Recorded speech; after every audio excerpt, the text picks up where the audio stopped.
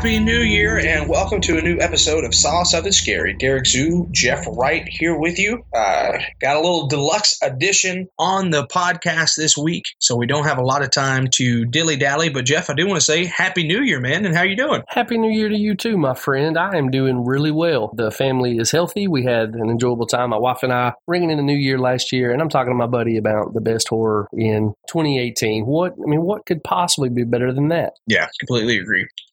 And I also know you're getting close to being set free from Dolly and returning to the volunteer state. So I'm just telling you, Derek, it's over the moon time around here.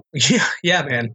We are over the hump. I have, as of this recording, I have 2 shows left at the Land of Dolly, and then I'll be on the road doing some stand-up through the month of January, and then at the end of January, I'm going to turn my phone off and go on a vacation and not talk to anybody for a while, and then I'll go back to Dolly after that. So good times are ahead, man. Pretty excited about it. Yeah.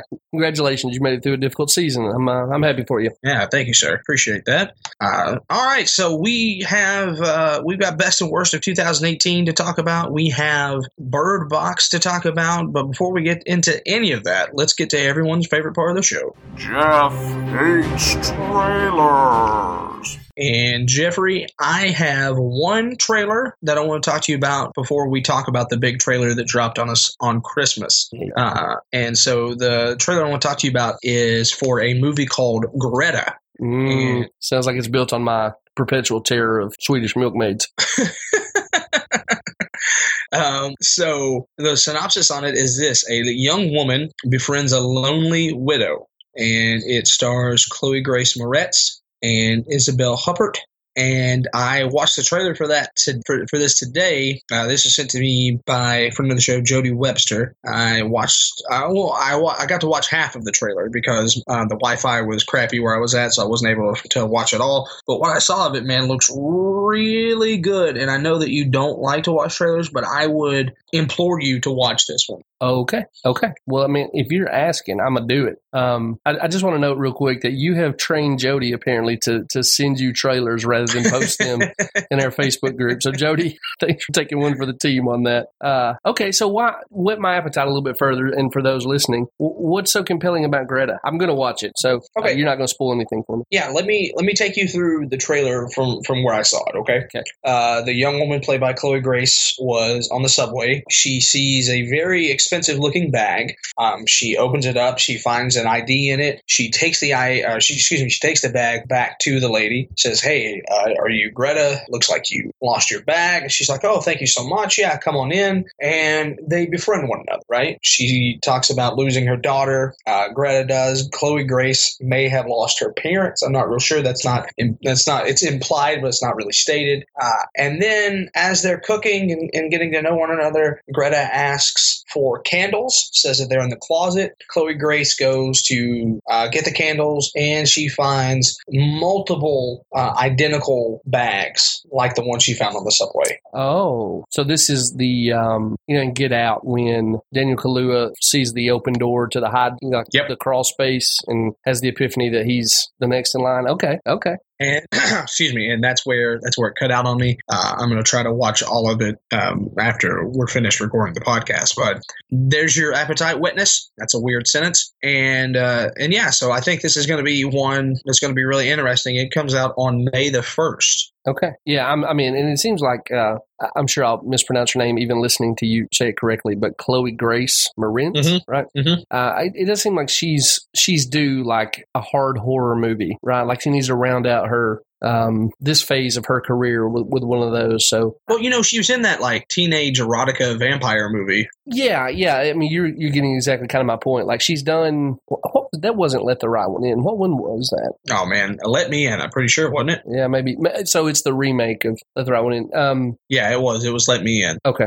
Well, then, so like now she needs to do an adult. I mean, I say adult has such terrible connotations when you're talking about movies. She needs to do one as a more mature actress, right? Sure. So this is the one that slots in for that. She seems to be pretty solid in her choices, and so yeah, I'll go check that out. Yeah, particularly after you told me to watch the trailer. Yeah, check that trailer out. We'll put it up on the Facebook group. We saw something scary. As a matter of fact, Allison asked about it as well today, so wanted to make sure that we talked about that. We'll put it on the Facebook group, and you guys can let us know what you think about that. Sounds great. Thanks, man. Sweet. All right, so that's Greta. Now let's get into the main event of Jeff H. Trailers, and I know that you already watched it. Let's talk about us, my man. I'm not talking about me and you. I'm talking about Jordan Peele's, it looks like, is going to be another phenomenal movie on his sophomore run. No sophomore slump for Mr. Peele. It is very close.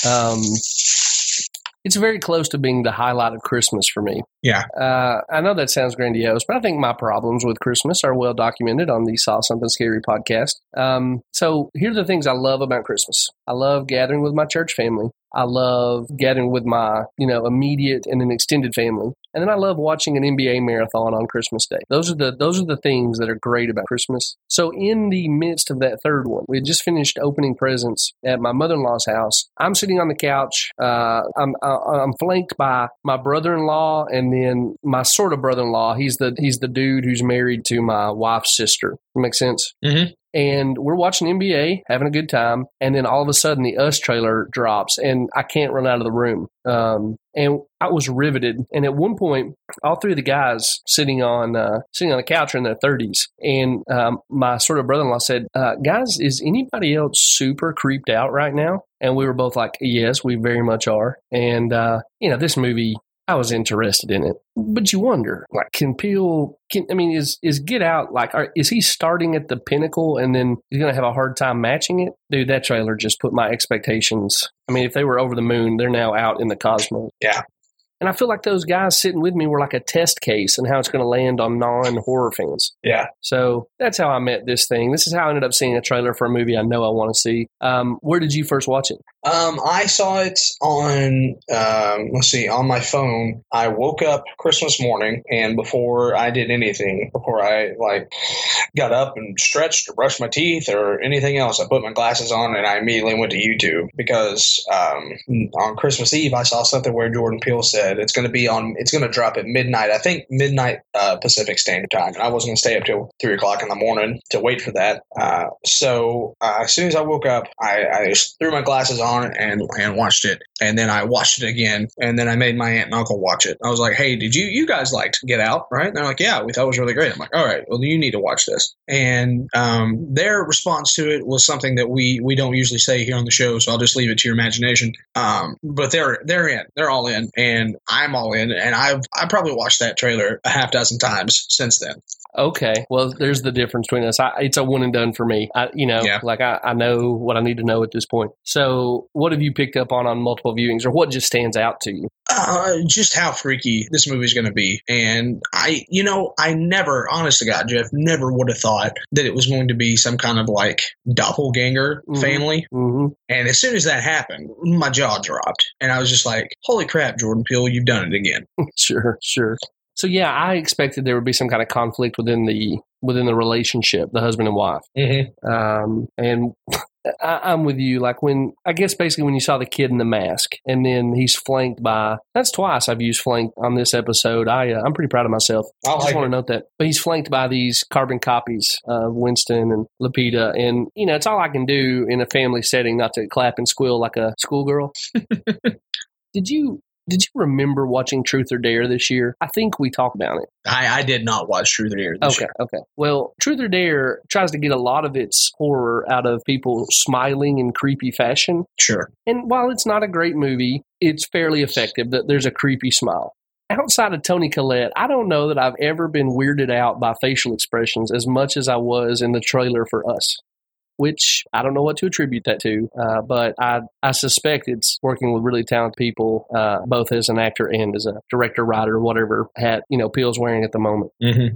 What else grabbed your attention while you're watching it for 12 times? Man, honestly, that was just it. I know that I can't listen to, I've got 5 on it without wanting to pee my pants now. That's really funny. And I think that I'm really impressed with Winston Duke, because Winston Duke, we think of him as M'Baku, and he really comes off as the Homer Simpson dad in the trailer. And so really great range from him. I'm just excited, man. Like, I'm just excited, and I don't know how it works. I don't know what's going to happen. And I think that's the reason why I like Jordan Peele so much, is because nothing seems telegraphed to me. Now, when we get into it, when we watch the movie, I might be like, oh yeah, well, this is what's going to happen, or what, I think the same thing happened in Get Out, right? But I'm just pumped. I'm just excited about this thing, and Elizabeth Moss is in this trailer for like half a second, and oh man, Kate McKinnon. Kate McKinnon is the vodka clock woman, and I was like, oh, that's perfect. Like, she has that character down anyway. So yeah, dude, I'm just really excited. Just really excited to see how this thing unfolds. I wasn't even thinking about Kate McKinnon being in it. I mean, talk about talent.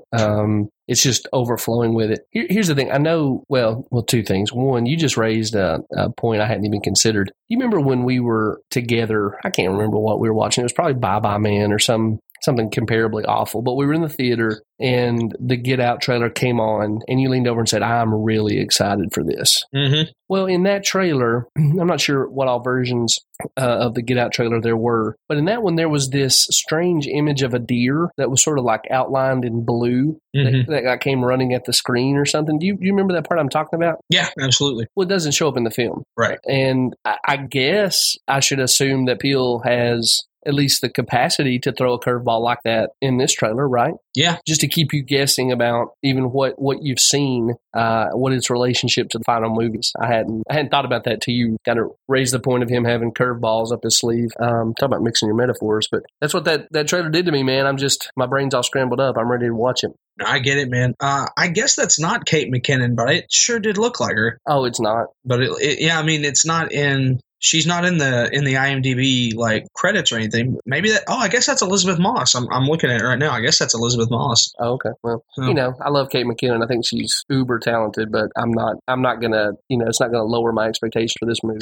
It does mine. No Kate McKinnon. I'm out, guys. You're I'm out. sorry. Yeah. Well, the second point is I need you to use your Hollywood connections to get in touch with Jordan, because there has to be a deleted scene of Winston doing the M'Baku call and response with his family, right? As they face off against their doppelgangers. I need that to happen. I was thinking that it would be the evil Winston Duke as M'Baku. He would be the one to do the what were the Tajari? Was that the? Yeah, that sounds right. Yeah, I figured they would be the ones to do that call. Yeah, well, hey, look, however it needs to happen. Maybe Lupita needs to lead it. I don't care, but I just need that. I need that playing out. Yeah. So, cannot wait, man. And so it's gonna kind of define Saw Something Scary up until it releases, though. You and I talked off air and decided that we're gonna walk through the movies that Peele gave to his cast to give them a common horror language. And so we're running up to this movie in the most intentional way we possibly can.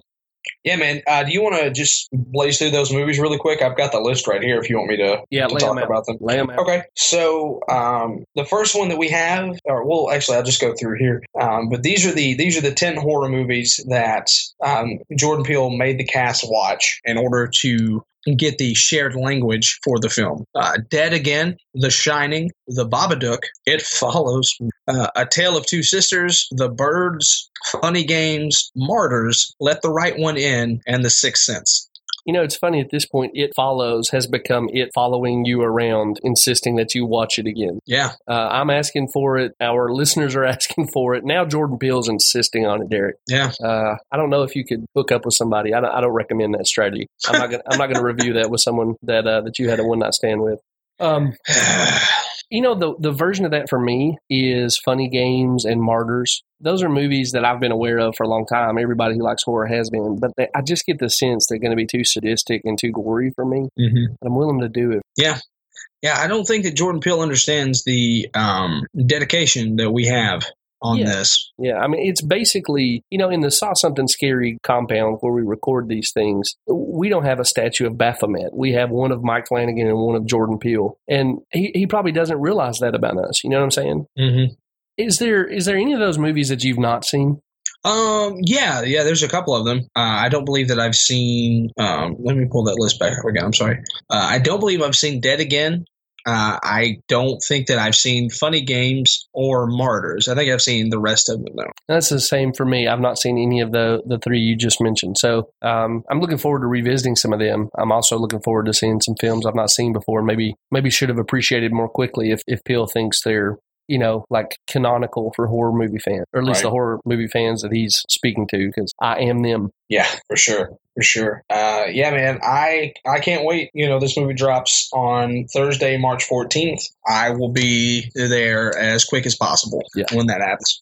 And listeners, if you guys want to watch along with us, we're going to get started with Dead Again. So if you want to track that thing down and get ready for our next episode on the lead up to Jordan Peele's Us, join us for watching Dead Again. Yeah, it's going to be good. Yeah, it is. So that does it for this week's edition of Jeff Hates Trailers. You just want to go ahead and pull the curtain on Bird Box? Yeah, baby. Let's do it. All right. Pull the string. Dude, this is the most polarizing movie I have seen in quite some time. It looks like that everyone on Facebook has watched it, and they either love it or hate it. As a matter of fact, I saw, as we were recording, I was looking at Facebook, and a friend of the show, Mike D, said, Bird Box greater than A Quiet Place. Oh, come on, Mike D. Come on. But I love you, brother, but man, you're killing me, Smalls. But I've also read a lot of reviews that say, oh, what the F did I just watch? Why did I waste my time watching it? And please, for God's sake, stop casting John Malkovich in movies. Oh, no. No. Yeah, as a matter of fact, you talk and you give me your opinion on it, and I'll pull that status up and tell you verbatim what it said. Okay. Well, yeah, I watched this thing pretty quickly after it dropped. The experience I've had is also polarizing, but Mike D having such a high opinion of this movie really kind of throws off the paradigm I thought I had established for this movie. So my experience has been talking to people over the holidays, be those family members, friends of family. I don't want to use the term normies, but like people who don't normally go watch horror movies when they release, right? Mm-hmm. And almost universally, I've heard acclaim for Bird Box. They have loved it. They thought it was riveting. Super glad they watched it. Out of probably 20-something people I've talked to over the holidays about that movie, just in casual conversation, there's only been one who said she didn't care for it. And okay, cool. Then I go to the horror community, and it seems like the horror community is much more conflicted about the movie. Mm-hmm. Again, Mike D throws that off. He kind of ruins the bell curve. But Jess Altimos, and forgive me, Jess, if I've mispronounced your name. That's the first time I've ever tried to say it out loud. I've normally read it. You got it. Perfect. Well, she said, and remember who this is talking. She said she doesn't really think this belongs in the horror genre. And, I'm usually the guy with the crazy hair over here saying, stop calling horror movies thriller, right? Right. But I'm with her. I think this is a thriller. And so I feel kind of mixed up about it. But I think people who watch a lot of horror movies are coming to this and going, I don't think this was aimed at scaring me in a way or making an audience uneasy. Whatever it is, it wasn't aimed at that, or it wasn't effective enough at that for me to really embrace this thing as a horror movie. And the truth of the matter is, I'm kind of there. What I ended up telling Jess is, spoiler alert for the rest of the episode, I ended up putting wait a minute. Wahlberg! What? No! Spoiler alert. Yeah, go ahead, man. I ended up accounting for this movie on my, best of 2018 list. Okay. But I did so because I just had to do some math. I'm far from the only person who says this, but this is in the same family tree as A Quiet Place. Right. I will go to my grave willing to throw down, at least verbally in the most respectful way possible.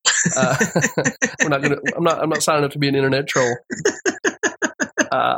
That The Quiet Place is a horror movie. It's not a thriller. It's a horror movie. And so if, again, sort of showing my hand about this movie, if I think Bird Box is 80% of A Quiet Place or 78% of A Quiet Place, I have to say it's also a horror movie. You know what I mean? Like this is clearly a first or second cousin. Mm-hmm. And so, my experience with this movie has been just that. It sort of has matched the two poles of people I've talked to about this movie. I don't really feel great about calling this a horror movie, but I really like the movie.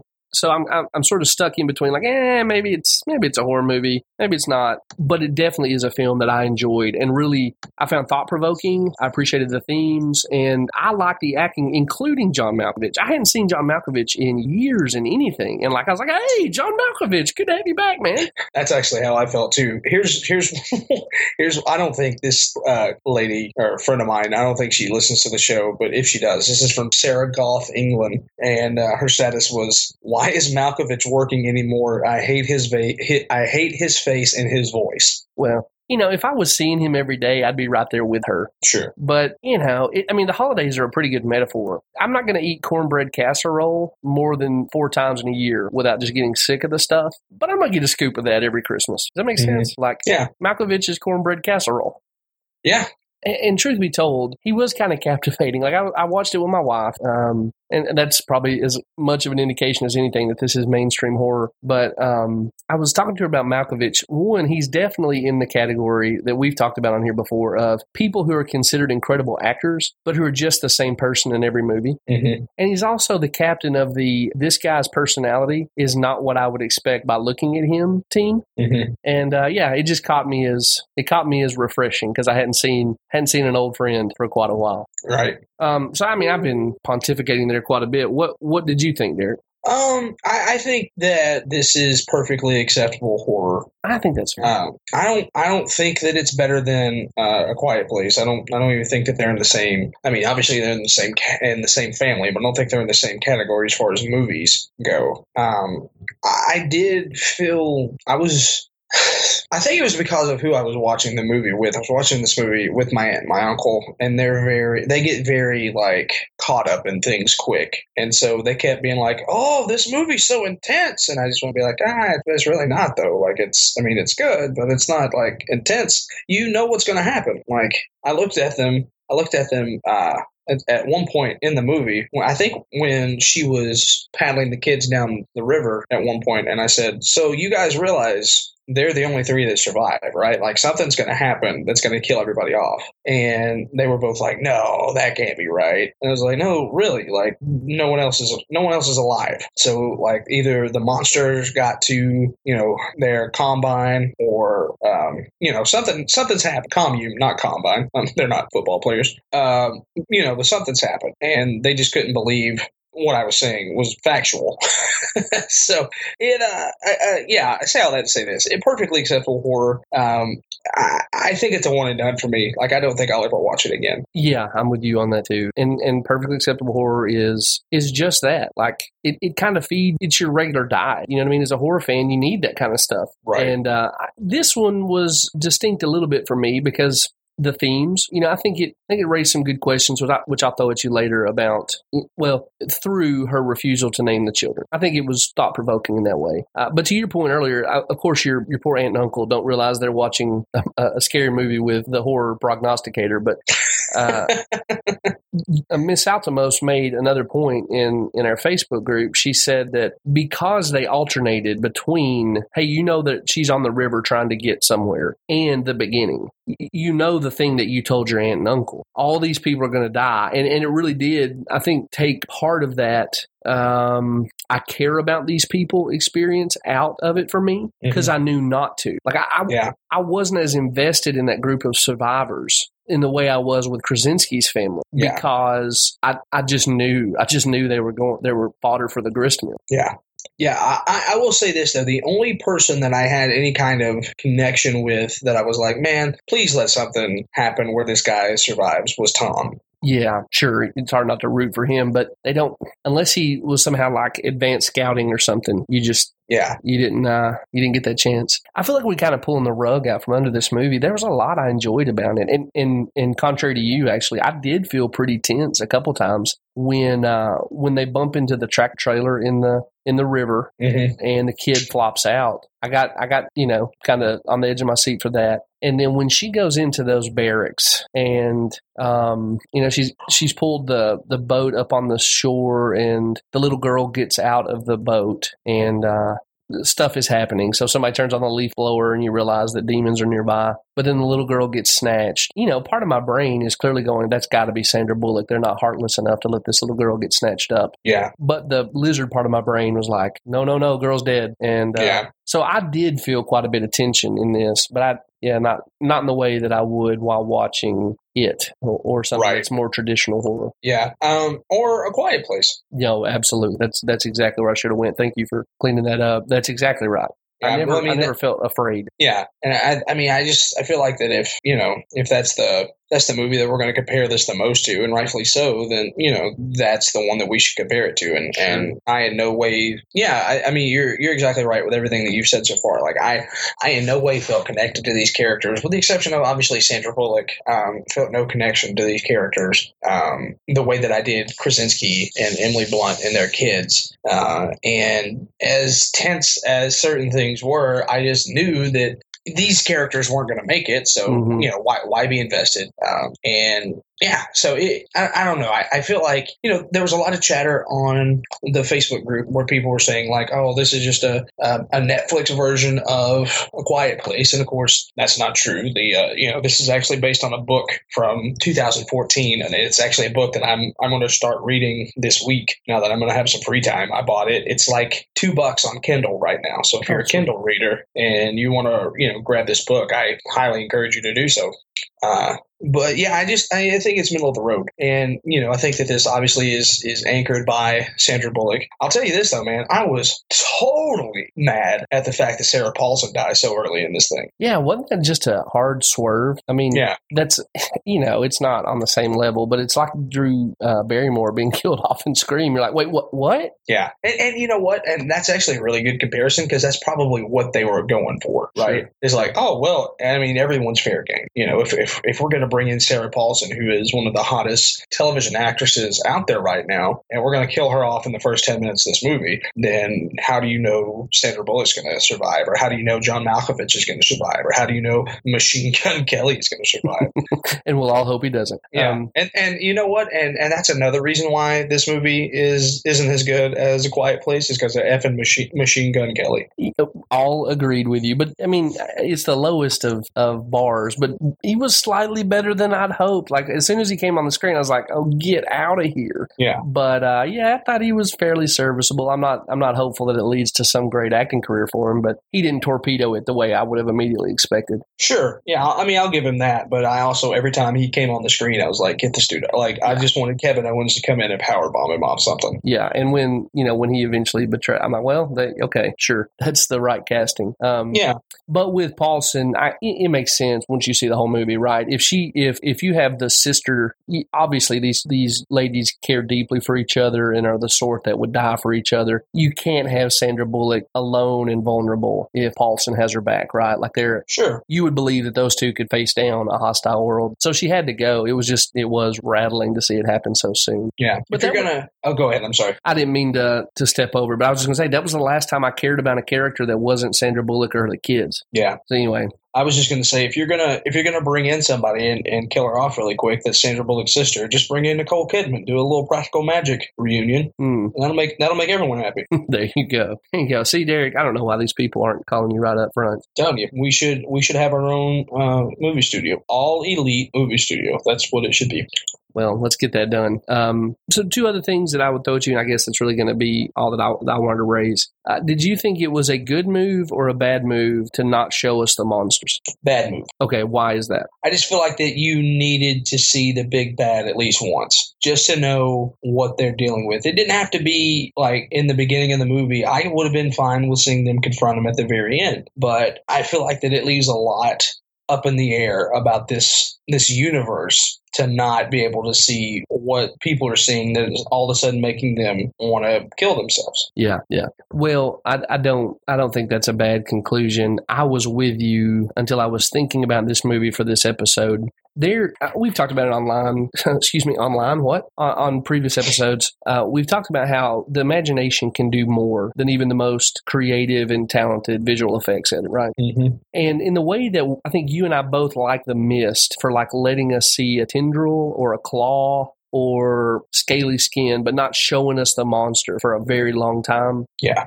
in that sense, I think I've come to appreciate the choice. Now, what I'm assuming happened is they had a budget and they said, oh my gosh, Sandra Bullock will do it. Holy cow, John Malkovich said he would too. Sarah Paulson, her agent said they're in. And they're like, well, we could have all of them or we can have visual effects. And they were like, well, let's go for the talent and we'll get a leaf blower to make our monsters, right? Yeah. Which I don't fault them for that creative decision. If I was working with a budget and had those priorities, I would probably make the same call. Sure. I thought they did enough to satisfy me by having the crazy guy who breaks up the safe house draw all those pictures. Okay. And I thought that what it gave me was something for my imagination to latch onto because they were pretty diverse and varied. I don't know if you spent much time looking at them, but it was enough for me to go, oh, these things can take a disparate form. And it reinforced the idea that whatever your worst nightmare is what you see. Yeah. And so, again, coming out of the movie, I was very much where you're at. I don't think that's a bad take on the movie, but I found myself becoming more satisfied with it once I considered the movie from a distance. Okay. What do you think about having demons enter the world and be able to ruin people's lives and control their brains, but not be able to work a door handle? Yeah, man. I mean, there's a lot of questions in this movie that I was left with, like how can a boat capsize and the birds be okay? How can the boat capsize and these children who were clearly never taught how to swim, how can they survive that?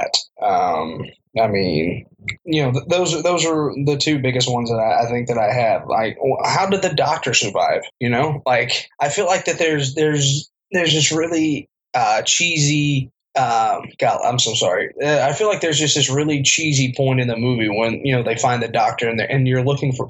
I think that the writers or the directors, somebody's looking for that emotional connection, and I'm just like, it's your freaking OBGYN. Like, there's no. I have no. She made a small cameo at the beginning. I'm glad she's safe. I have no reason for her to die, but at the same time, like, this is nothing for me. Right? They had like some witty banter and whatnot. You could tell that they were pretty good friends. But yeah, I mean, I've been pretty good friends with GPs in my life. I'm assuming women get pretty comfortable with the OBGYNs in their life, and so I'm like you. It just wasn't any kind of payoff, and it didn't seem super significant to me, other than. Maybe there's good health care available in the Institute for the Blind, Right. Yeah. To me, it felt like that whoever did this movie, and forgive me for the not knowing the director's name, but whoever did this movie got all the way to the final act, and he or she and the writers both looked at each other and went, well, not sure what to do now. And they just kind of ended the movie. Yeah. It's just really, to me, the ending of the movie was just a fart in a ways, man. Like, you're going to tell me that there's this Xavier School for the Gifted in the middle of the effing woods. You're going to tell me that this dude's been on a CB radio trying to encourage people to come find him. How can these familiars not hear this distress call and go kill all these people? Like, just because they're blind doesn't mean that, like, they can't sacrifice them to their gods or whatever. I mean, maybe I'm overthinking it, which is, what we do here on the show. But I don't know, man. There's a lot more open-ended to this than it felt like in A Quiet Place. Yeah, and you're supposed to get this sense, they're in a community of blind people. They're in a safe utopia, right? Right. But a bunch of people who can see just showed up. Yeah. So the first person who wakes up in the morning and checks the weather outside goes crazy and kills all the blind people. Right. I'll be really interested to hear what you think of the book. I'll probably try to audiobook that thing at some point. But it just does seem like it's a bit sloppier than A Quiet Place. Yeah. Which, again, you just can't help but compare it against. I know I said I had two things put in front of you, but I wanted to raise kind of the interesting part of this movie for me anyway. And I do think a lot of what's driving interest in this movie, but, with people who don't normally watch horror movies, is the focus on parenting. So what did you think the significance was of her not naming those kids? So she wouldn't get attached. Yeah, okay. That's the take I'm on as well, that, things are dehumanized when they're not named. I say things, people are. So if you pick your political hot button issue, immigration, abortion, whatever it is, if we don't want to think about the human cost, we find some term to refer to humans as something kind of generically as a category, right? Mm-hmm. And so I think this movie is trying to talk about humanizing or dehumanizing things through that motif. I think she really comes to a crisis on it there when they have to decide who's going to look at the rapids. And she goes over the cliff in terms of, yep, I'm their mom, right before she decides to be the one to look. Is that right. Square with you? Mm-hmm. And so I do wonder, and this is what I think is most interesting about this movie to me. I think it's trying to ask the question, in some post-apocalyptic society, when you're reduced to merely surviving as a human, and that's all you can think through, can you actually be human in that environment, or is that necessarily subhuman? And that's a pretty good question for a horror movie to raise and make me chew on for a little while. I'm not going to suggest any answers to it. I appreciate a movie that makes me think a little bit. Yeah. Well, yeah. I mean, I think that's fair. I mean, that's what me and my wife ended up talking about. Oh, that's all right. No problem. That's what me and my wife ended up talking about. Like, okay, so, to be authentically human, what does that look like in society, even if society has broken down? And that was worth the cost of my Netflix subscription this month. Yeah, well said, man. I mean, I definitely think that it was worth watching, and I wouldn't tell anybody, or I wouldn't try to dissuade anybody from watching it. As a matter of fact, I told two friends of mine, they were like, "What should we watch on Netflix?" And I said, "Try Bird Box. I think it'd be worth your while." So, yeah, I agree with you, man. I think definitely, if I don't watch anything else this month, I think that Bird Box was good enough for my $10. Sure. So, doing what we do, did we see something scary? I'm going to say no. I saw something rather, somewhat intense, but I don't really feel like I ever got scared. And well, the horror uncle is here to give his testimony. And when the little girl and boy are left on the riverside while Sandra's character goes to find new blankets, I guess I got scared. I got scared for their welfare. And like I said, some part of my brain, the part that like is primal and doesn't remember I've watched a million horror movies, when the little girl got snatched, I felt a jolt run up my spine. So I'm going to come in on the side of, I saw something horror. What? Why can't I talk today? This is kind of what we do. Yeah, I saw something scary. And it might be lightly applied, but I saw something scary. Okay, that's fair. On a scale of 1 to 10, what are you going to give this movie? 6. Yeah, I'd track that same thing. I'd say 6. It's better than a lot of what we see. It's better than average.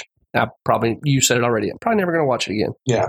And so hopefully we're not beating up on it too much for those who love it. Hopefully we're not like driving its fans away. I feel like you and I would say, yeah, good movie. Just not memorable maybe. Yeah, I agree with that. And now we leave it in your capable hands. You know where to find us. You can go on Facebook at We Saw Something Scary. You can go to our subreddit /r/saw something scary. You can go to our Instagram account, Saw Something Scary. You can go to Scary Podcast on Twitter. Let us know what you thought about this movie. We've already cited a couple different people. Mike D was one of them. Obviously, Mike D liked this movie more than he did A Quiet Place. I'm not necessarily looking for comparisons, but you guys tell me what you thought of the movie. What do you think of Jeff and mine and Jeff's review of the movie? Is it, are you tracking with us? Do you feel like that we're off a little bit? However you feel, we opened it up for conversation. That's what we love the most about doing this podcast, being able to talk to you guys about these movies. So let us know where you're at on this one, and we'll put a bow on Bird Box. And I think if it's okay with you, Jeffrey, I think we hop into...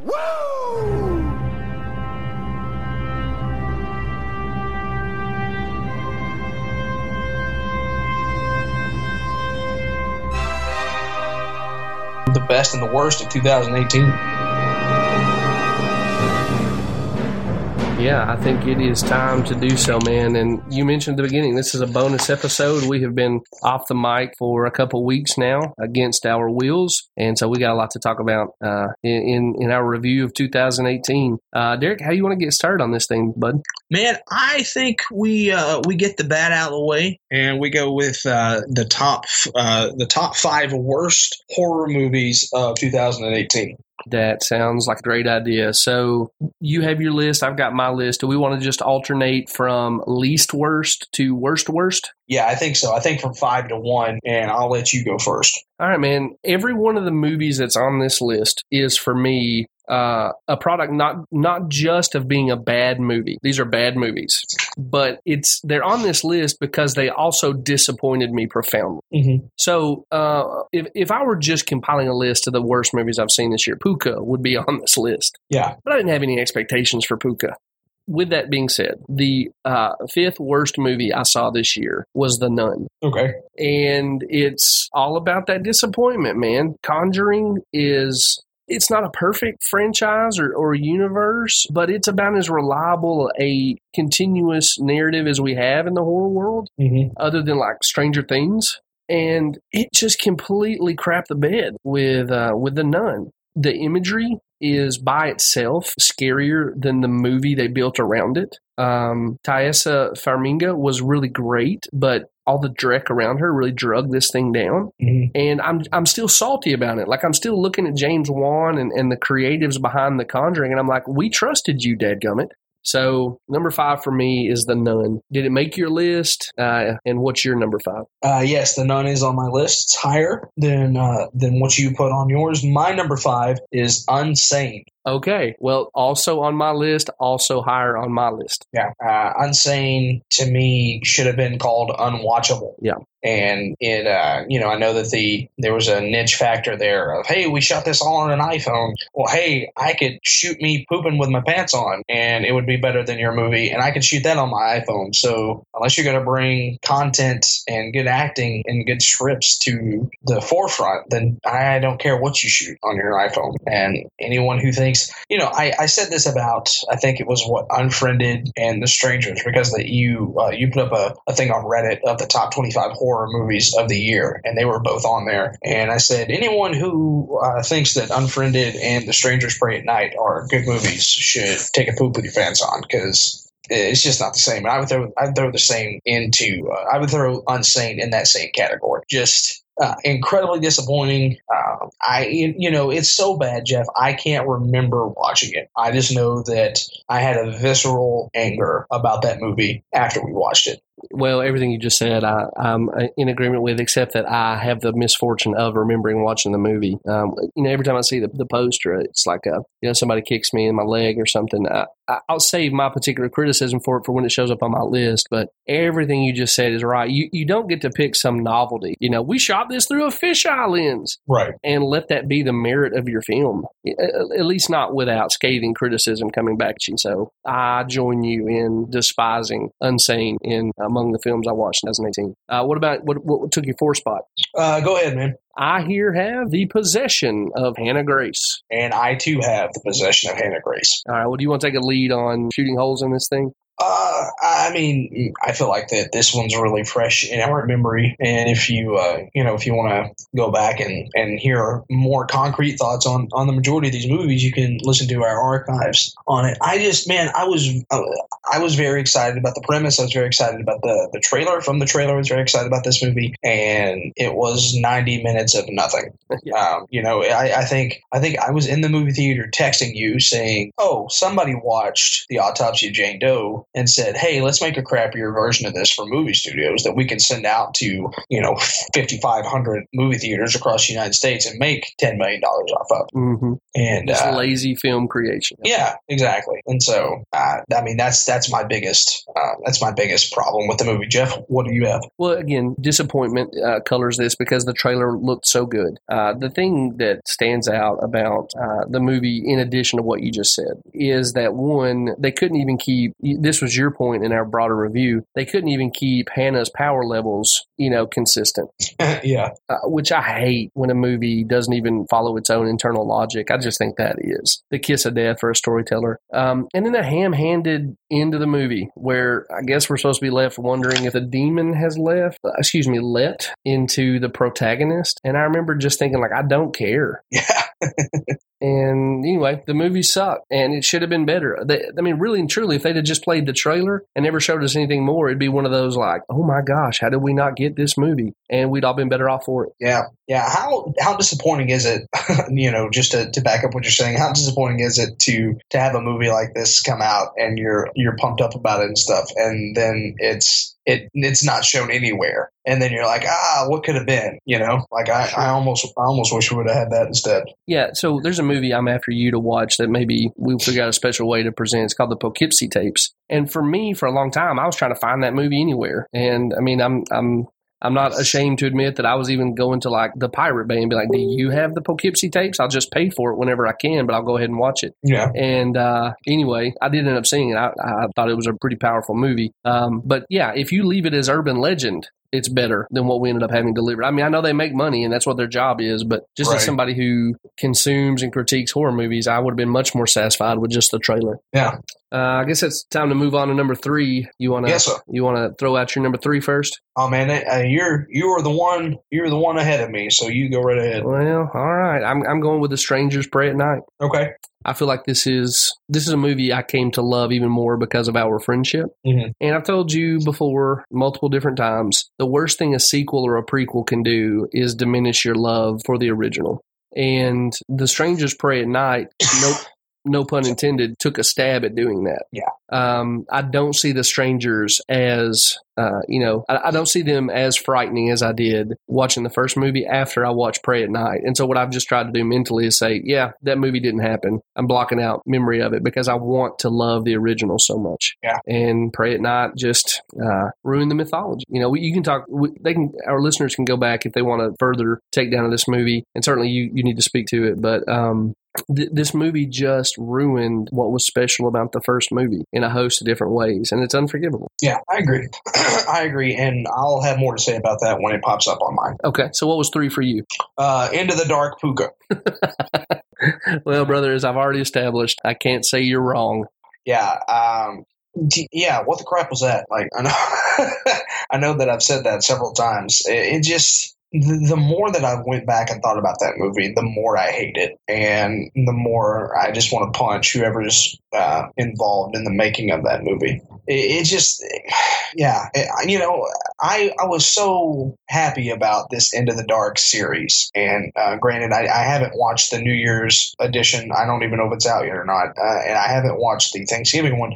But again, the body was really, it's not going to reinvent the wheel, but it was fun. It was fun. It was sleek. I enjoyed it, and I was like, man, if that's how they're going to be, then I definitely wouldn't care to watch every one of these movies. But my God, that movie is terrible. And, and granted, you said that you didn't really have any expectations built up for it. Neither did I, but I was still so upset that I wasted time on watching it that it had to be number 3 on my list. I think that's entirely deserved and maybe even gracious to not move it higher.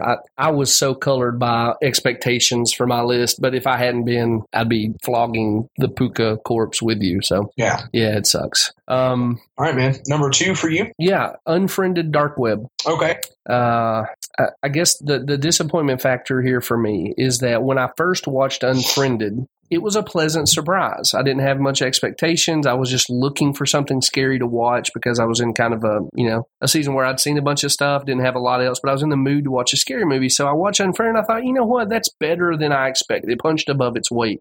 Dark Web throws all of that cachet away because once you establish that there's some quality to the original, you need to be able to live up to that or make an effort at living up to that in the sequel. And so I think this is very similar to Happy Death Day, right? Happy Death Day, wasn't really thinking a lot about it, but man, that movie really impressed me. And so if I go see Happy Death Day to you and it's the equivalent of watching Unfriended Dark Web, I'm going to be pretty brokenhearted. Like, you've created something, and so you have sort of an obligation to your audience to continue what you began. Mm-hmm. So Dark Web just throws all of it away. And we've watched like Abrams do something interesting with the Cloverfield universe. And I realize, you didn't like the Cloverfield paradox as much as I did. And there's a lot of criticism off that franchise, but it's interesting to see a creator go find pre-existing films and say, I'm going to work them into this universe I'm creating, kind of retrofit. Okay. Maybe it doesn't always work, but it's an interesting idea to build a universe. I think that must be what happened with Dark. They must have found a movie that uses computers and thought, let's slap Unfriended on it and put it out there. And so I just suspect lazy storytelling. I actually don't know if I've asked you this. Did you watch Dark Web? Oh, no. Okay, so great. That's the right approach to this. Dark Web is the scary mutant twin of Searching. Okay. So in Searching, you're going along with John Cho, doing what you and I could do if someone we love that we had either father-child relationship or spouse relationship with, to try to track their movements online. Unfriended Dark Web, in the most thoughtless way possible, says hackers are God. Oh, fun. And gives you the least credible version of what people who are good at the interwebs can do. And dude, Betty Gabriel's in it. Yeah. And I was so excited for that. And what they delivered was just direct. So, you just take a long walk off a short pier, unfriended dark web. And I mean, really and truly, if there's another unfriended movie that comes out, I don't think I'm going to watch it until multiple people I respect come and say, look, you need to come back. Yeah. Yeah, I hate that movie. What about number 2 for you? Number 2 for me was The Nun. Yeah. The Nun. The Nun. I agree with everything that you said about the movie already. We've come to expect a certain level of goodness in these movies, and I'm not talking about from a good and evil standpoint, just a certain level of quality. Goodness and quality. Thank you, of quality in the movies. And this one is, just the dreck at the bottom of the list. I wasn't able to be on the episode that you reviewed this one on. I was sick, or Dolly had me, or I forget what it was, but I wasn't able to be on there. I have these notes that I've written that I think that we've done before. Great. But I've got these notes that I jotted down as the movie was going on, and I'd like to share them with you right now, if at all possible. Please do. Okay. These are in no particular order. I'm not real sure what they are. Just a handful of notes that I had. I hate when horror movie characters are made to look like idiots. Pick up the freaking amulet. Mm. This movie has no idea what it is. Is it straight horror? Is it comedy horror? Is it an Indiana Jones movie? Is it a superhero movie? When she takes her vows, I swear it felt like a Wonder Woman movie. Audibly laughed out loud when Padre fell into the casket. Felt Burton-esque. Mm. What a weird script. It did no one any favors. My favorite one, and I'll clean it up, just pull the dang shawl off, Padre. Because he stands there for like 15 minutes trying to reach it in like he's Bela Lugosi in a vampire movie, trying to wait to pull that shawl off. And I literally, I think I was the only person in the theater. I think I just screamed it at the screen. Was I the only one assuming when Padre threw the lamp oil down, he was going to burst into flames, a la Hereditary. The whole thing, the whole little boy thing felt like something out of Beetlejuice. And then Taissa Farmiga sounded like she was English, Irish, and American at certain times in the movie. Yeah, that's true. I'd forgotten about that. So those were my notes. You didn't have any notes about the Christmas ornament of doom? I didn't. I think because I got so upset towards the end of it that I just stopped trying to take notes. I was like, this is terrible. And the only thing I could think is, dear God, please don't let Jeff think this was a good movie, because man, I just don't know how we can recover from that. No, thankfully we're in lockstep on that. It's the only Conjuring movie, even having watched Annabelle, it's the only Conjuring movie I wish I could have fast forwarded through. And that's just, that shouldn't be. And here's the deal, man. Like I went back and rewatched Annabelle not too long ago, probably like a couple months ago. And while it is at the bottom of the barrel as well, I would take that movie 100 times a day over watching The Nun again. 100%. It made me like it better. Yeah. After I saw The Nun, I thought, oh, this is how bad it can be. Yeah. All right. For sure. All right, man. Drum roll, please. Your number one worst movie of 2018. Worst horror movie of 2018. Well, I think this is going to be a little anticlimactic, but it's Unsane. Okay. For all the reasons you detailed. The one thing I'm going to add to this is this has Steven Soderbergh's name on it, man. Yeah. The iPhone thing didn't make it feel more realistic. It made it feel more unrealistic. I felt more removed from the events. It felt more artificial. Yeah. Your point in the broader review, I know you've thankfully forgotten this movie, but your point that the bad guy in this movie, it's sort of like Unfriended Dark Web. He'd have to have godlike powers to pull off the things he did to the protagonist. And like Soderbergh should know how to tell a story that doesn't have gaping plot holes in it. Right. I don't know what this movie has to commend itself to anyone. And okay, it's about gaslighting. Man, Alfred Hitchcock did gaslighting long before we ever thought of it as a cultural phenomenon, and he did it much better. You go watch 6 or 7 of his movies and have a better time and a more entertaining time and a more thoughtful time and a more scary time watching someone be manipulated. So just everything about this movie sucks. And if they destroyed all copies, I think they'd be doing a service to the future of mankind. Yeah. Yeah, I do too. I'm always in support of like people making their art, right? Sure. Like make your art, make the movie, write the book, do the thing. But in this case, don't ever do it again. Well, and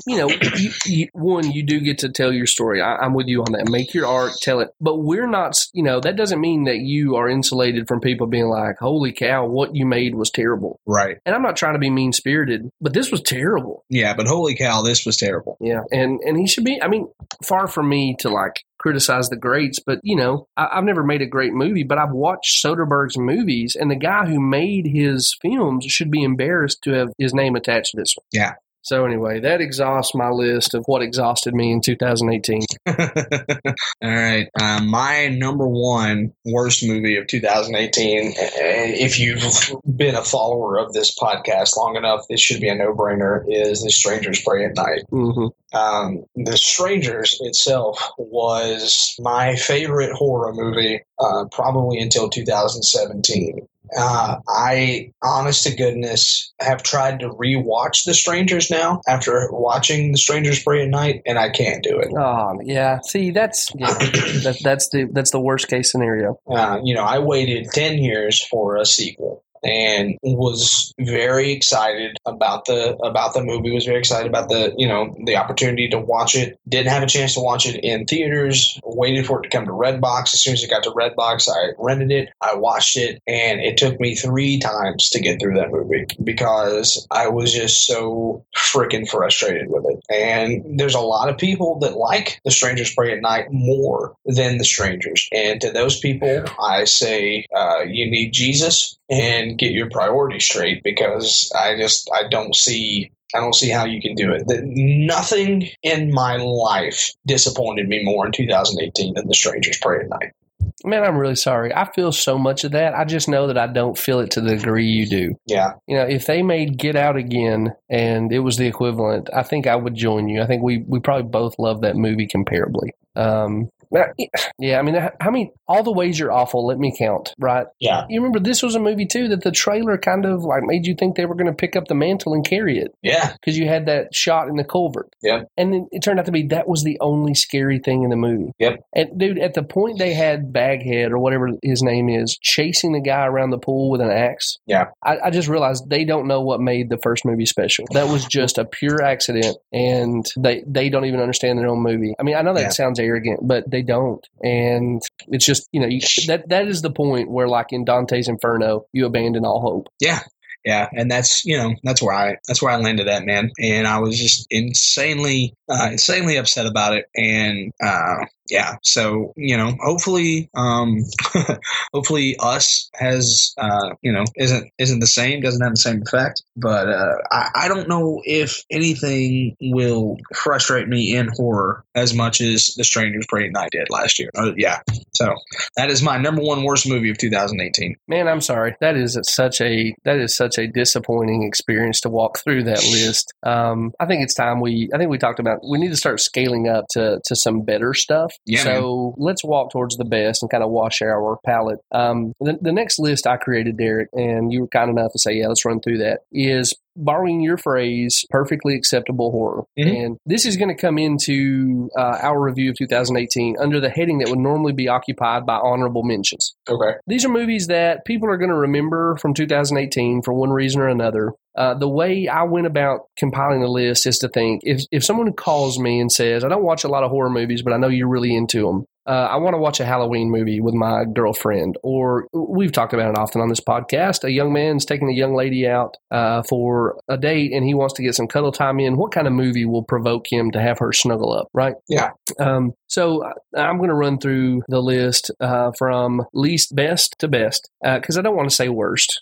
These movies they're not stellar, but they're also not hot garbage like what we just talked about. So least best to best, okay? And Derek, just offer your commentary as you feel. I'll pause as I read through, and you can say anything you've got to say. Okay. The number 10 for me, so meaning this is the least best of the perfectly acceptable horror from 2018, was the aforementioned Truth or Dare. Okay. Yeah, not going to be on anybody's best of list, but we'll get a couple scares out for you. Number 9, Yvonne Strahovski, I think I got her name right, starred in He's Still Out There, which was a home invasion slasher movie. Okay. Perfectly acceptable. Number 8, Insidious: The Last Key. Another franchise that's not delivering its best work, but it'll do in a way that The Nun won't. Number 7 is a movie we've talked about and considered reviewing. It's Veronica. This is available on Netflix. It's a Spanish language film, and it is a movie that makes use of the worn out trope about how female puberty is a metaphor for demonic possession. So it's kind of walking over well-trod ground, but it's also one of these, like, this happened in some sense in history. So I think people could enjoy that. Did you see that one, Derek?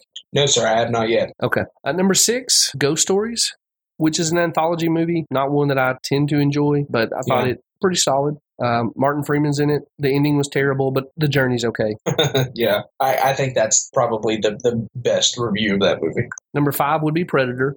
Okay. I know it's an action movie too, but it's an action horror hybrid in my book. Again, we're talking to people who don't watch horror movies. Fine, go watch the new Predator. Yeah. Which, if you've listened to our broader review of that movie, you realize I have shifted yet again in my conclusions on that movie. To the right way. So yeah, I'm willing to hear that. Number 4 was a movie I just watched last night to ring in New Year. Oh, wow. It's on Netflix, and I don't know if you will like it or not, Derek, because it has elements of The Visitation in it. Okay. It's a slow burn for sure, but I also think it's charming. It's The Endless. Okay. Two brothers go back to visit the UFO death cult they escaped from as children. That's the premise. Okay. If you do watch it, I will be very interested to know what you think about it. Okay. Number 3, Summer of '84. That movie caught a lot of hype. I think basically because we didn't have a new Stranger Things to talk about, and this movie filled that need for a lot of people. To me, Summer of '84, it was just a constant reminder that it wasn't Stranger Things, but the ending on that thing's a doozy. So I didn't care for most of that movie, but the ending raises its stock a little bit for me. Number 2 is a classic jump scare feast, or maybe I shouldn't say feast, I should say fest. Like it's the kind of horror movie that is built on things jumping out of dark corners. Okay. It's called Stillborn. It's about a mother who is trying to protect her child from a malevolent supernatural entity. People who want to see a scary movie that is ultimately of no consequence, they're going to enjoy Stillborn. And number 1, perfectly acceptable horror, our previously reviewed Bird Box. Yeah. Okay. I think that I would in this list I would put Bird Box at 1, Summer of '84 at 2, and Predator at 3. Okay. But yeah, I mean, besides that, man, I honestly haven't seen a lot of the ones on this list. But now that you have told me that they're perfectly acceptable horror, I'll go back and check them out. They're definitely worth putting on while you're doing something else. Yeah. And the 3 that you said you would go 1, 2, 3 on are probably the 3 highest profile that are on the list. So it would make sense for them to be, the top 3 on an honorable mentions list. Other section I wanted to put in here real quick, and it's because I think it's unique to this year in horror, at least as distributed through video. You can't talk about horror in 2018 without talking about horror series. And so I was going to run through the 5 best horror series I saw this year. Now, these have to be series that were kind of self-contained within 2018. So The Walking Dead's not going to be on here. My beloved Exorcist is not going to be on here. Supernatural, Stranger Things. This is just the best horror series that came out in 2018. And again, working from the least best to the best. Number 5, The Chilling Adventures of Sabrina. Derek, with a space of some time after having watched that series and reviewed it, what would you give as a summary thought about The Chilling Adventures of Sabrina? Is it worth watching? I think so. Okay. For me, it's definitely not worth watching. I've really soured on that show. Yeah. And I put it on this list so I would have 5. Otherwise, I would have left it off entirely. That's fair. Listener, do with that what you want. Derek has good taste. It wasn't for me. In hindsight, it wasn't. Yeah. Well, you know what, Jeff? I say that as someone who I don't think that it was targeted towards us. I don't think that it was targeted towards I almost said middle age. That's not right. To dudes in their mid-30s. I just don't think that it was targeted towards us. I think it was targeted towards teenage girls and girls in their 20s and maybe just women in general. Not saying that as a man you can't enjoy the series. I just think that in the grand scheme of things, this wasn't something that they were like, hey, white mid-30s guys is where we're going for with this. Does that make sense? Yeah, and that could entirely account for it. To push back slightly, I feel like Supernatural is a show that I got into that wasn't aimed particularly at my demographic either, but it's not aimed as precisely at what you just mentioned, women, younger women, as Sabrina clearly is. So you could very well be explaining what led to my disconnect with that series. Yeah, I feel that way even from the beginning. Like, for me, Sabrina looked great, but for me it was always about nostalgia as well, because I grew up watching the TGIF series with Melissa Joan Hart, and that's where a lot of my disconnect came from as well. And I'm not saying that it was perfect. I'm not saying that it. I think it's perfect where you put it. I think it's at the bottom of the heap if you're going to do a top 5 list. But I would also tell people to watch it. Okay. And, I haven't had a chance to watch their Winter Solstice episode yet, but, also, that Netflix, I believe, just re-signed them up through like season 4. So this ain't going away anytime soon. Yeah. Yeah. And more power to its fans. It's not for me. Right. Number 4 was Castle Rock. Okay. It had some of the same stuff we were talking about from our worst of list for me. My expectations were really high for that one. Yeah. And I really enjoyed the journey on that one. But like Lost, it left me with way too much stuff untied up and too many plot holes for me to come away saying that ultimately the journey was worthwhile.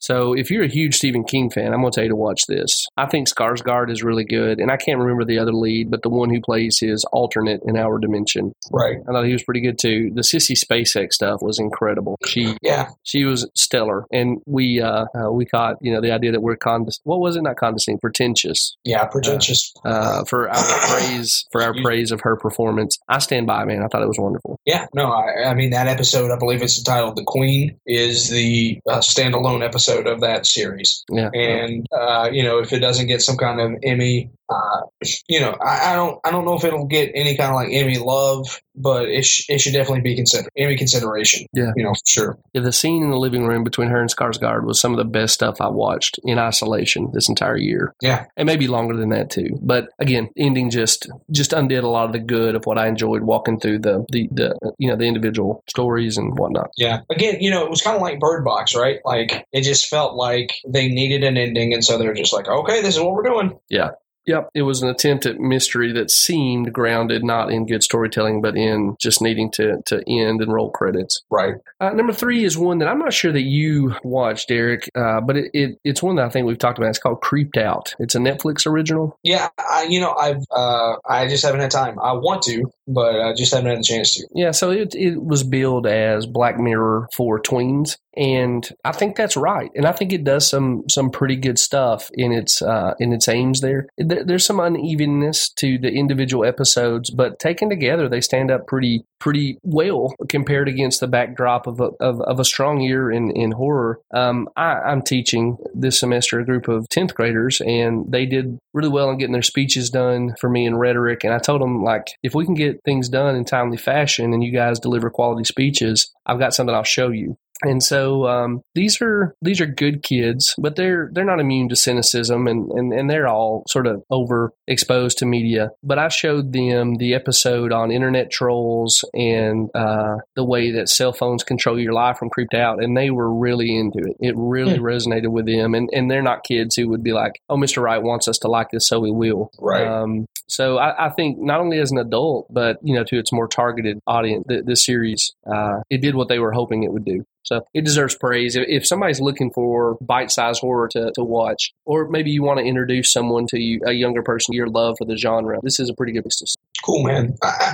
If I'm not mistaken, wasn't this kind of build up as like this generation's Are You Afraid of the Dark? Well, I think this one was more so. I think this was more so kind of Black Mirror, talking about technology and themes in society right now. Mm-hmm. I think you and I need to write this generation's Are You Afraid of the Dark? Dude, I'm all about it. So we need to get on that. Number 2 is a series that I'm going to insist on you watching, and you may hate me for it, but I really want to talk to you about it. Okay. It's AMC's The Terror. Okay, yeah, you've mentioned this before. Yeah, I just love that thing. I don't know if it's because I have Anglophile, threads in my heart, or exactly what caused me to resonate with it. I mean, I thought the acting was incredible. I thought the storyline was really compelling, and I thought what they did with what was supposed to be the source of terror was applied where you wanted more. Okay. Really skillfully. So it left you wanting more, not disappointed that they showed their hand too fully. Okay. And then the best series of the year, which we'll talk about further, and we have talked about at length already, is The Haunting of Hill House. Sure, absolutely. With that in mind, guys, we talked off air, Derek and I. As I mentioned, you can't talk about 2018 without factoring in horror series. And so what we're going to do for our best of list is talk about horror in 2018 and just do a combination of, if it's a TV show, if it's a limited series, or if it's a movie, it gets in the top 10 list. And since we're going to do that, we didn't want to leave any space where we left out talking about what the 10 best movies of the year were. And so I'm going to run through that list kind of quick. Got a couple notes on a few of these. But again, this is just us trying to account for the 10 best movies that came out before we talk about horror in a broader at a broader scope. So number 10, Derek, I'm also curious to know if you ever watched this one. This is a Shudder original called Terrified. That's the English title. Our Spanish-speaking listeners can laugh at my attempt to pronounce the Spanish version. It's Atarados. Okay. Excuse me. The poster that Shudder uses is, I don't think, very suggestive of what's actually in the film. It's a guy who's like bald and obviously emaciated. And, something's not healthy here, and he's split in half. Did that hit your radar at all? No, sir. I have no idea what you're talking about. Okay, well, I've been watching it for like 3 days, trying to fit it in around other events around New Year's, and I really enjoyed that movie. And it bumped. I can't remember off the top of my head, but it bumped one of the movies we've talked about in Perfectly Acceptable Horror from my top 10 movies list. Okay. Here's what I'm going to tell you and our listeners about this movie if they hadn't seen it. This is the Conjuring movie we wanted to get this year. Oh, wow. Okay. It's not as good as the best of the Conjuring, but it's definitely better than The Nun. Okay. It is a Spanish language film, so you have to watch subtitles. But, I watched the original Rec, which is short for record, with subtitles. And, good movies, the subtitles don't take away from the experience. And I really think that holds true for this. So, you're talking about like, oh, I'll check some of these out. This is the one I'd start with. Okay. And I hope I'm not hyping it. Again, it's not better than the best of the Conjuring, but it's definitely better than Nun. And it does some of the same stuff that we come to expect from it. Okay, cool. Number 9 was Upgrade. And if you're a Blumhouse watcher, it may rattle you to hear this on the 10 best list, but Blumhouse released it as a horror movie. And I thought it was perfectly aimed, and it provided sort of a scare. So it's on my list. Have you seen it, Derek? I have, sir. What'd you think about it? I thought it was a really good Venom movie. Yeah, so that number 9, Upgrade. Number 8, Venom. There you go. Venom did the same thing, just a little bit better. And I mean that particularly, like Venom had scarier stuff in it. Yeah. But it had all the other stuff that Upgrade had in it as well. Number 7, I went with The Meg. Okay. Number 6, The Ritual. Okay. Number 5, John Cho's Searching. Number 4, Halloween. Okay. Number 3 may cause some controversy, but it is technically a 2018 release. It's Mike Flanagan's Before I Wake. Okay. Number 2 is Hereditary. And number 1 is A Quiet Place. Okay. Any modifications you would make to that, Brother Derek?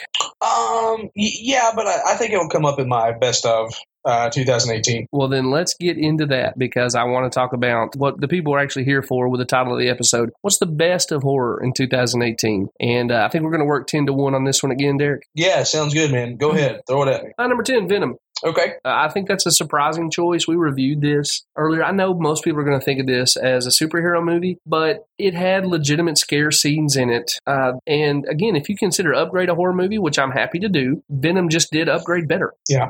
I think specifically the things that were scary in this movie were there was a girl who was carrying a symbiote for a while, and her zombie girl performance was pretty good. There's another time when you're in a creepy lab where people have been experimented on, and a lady comes running and hits the glass. Pretty scary.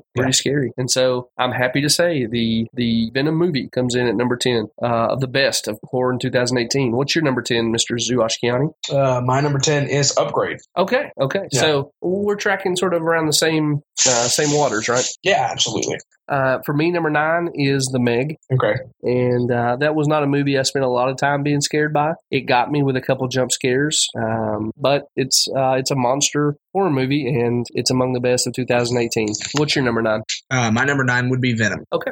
Well, I mean, say something about Venom that I didn't cover, because I know you love that movie too. Tom Hardy, man. It's just a tour de force performance by Tom Hardy. I Honestly, if I'm being transparent, I don't think I would have enjoyed that movie as much had anyone else been playing Eddie Brock. I just thought that Tom Hardy did a fantastic job. Now, there's going to be a couple of people who are listening to this who are going to text me and criticize me for saying that. And to those people, I can say you as well can take a poop with your pants on. Oh, my. I'm going to say thanks for listening. Well, yeah, that too.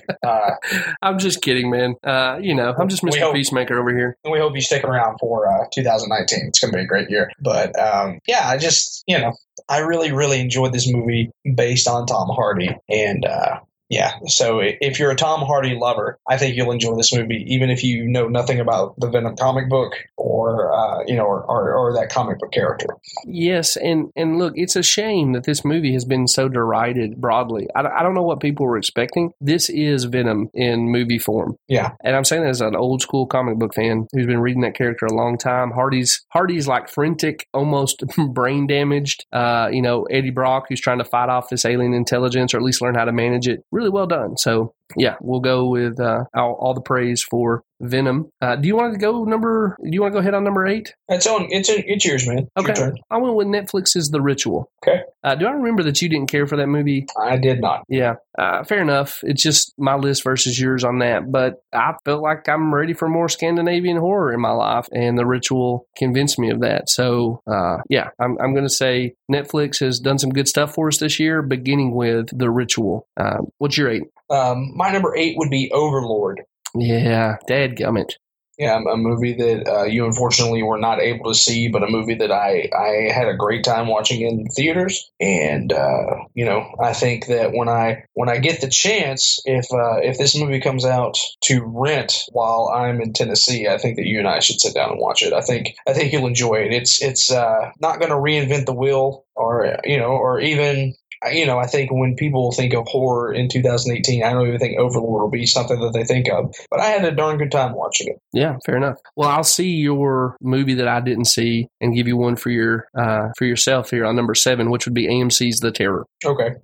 Again, strongly commend you watching it, or if you haven't, if you listener, you haven't seen it, this one is well worth tracking down, in my opinion. You got to kind of ride with it for a while. It's got that British pacing, and it takes a little while to develop, but man, it is so very good. And Jared Harris is one of the leads of this thing, and man, I don't know that I've ever seen him better. He's a well-respected, rightly so, well-respected actor, but man, he just really commands that role. Not to give too much away, but he's one of the captains, and he's got a drinking problem, but he's also the only one who kind of sees circumstances for what they are, and man, he's just great in that. So for my list of horror in 2018, The Terror comes in at number 7. Okay, my number 7 is Mandy with Nicolas Cage. Yeah, that's another one I didn't see. Yeah, I just recently caught it. Mike D insisted that I go on Shudder and watch it, and I did. And man, you talk about an 80s tribute to horror. I feel like that's what this is. And I know that a lot of people, myself included, like to rip Nick Cage and the choices that he has made in his career, and the role choices that he has made in his career. But man, I don't know if he's ever been better. Yeah, okay. But now let me ask you, as somebody who's not seen it but knows it's one of the movies that I should have gotten to and will try to get to very soon, is this going to overload my gore aversion? Yeah, I think so. Okay. Yeah. It's going to be a tough one for you to watch. Okay. Well, I'll bump it down the list a little bit. I'll at least make a try. Yeah. All right. I think you should. I think any self-respecting horror fan should watch this movie.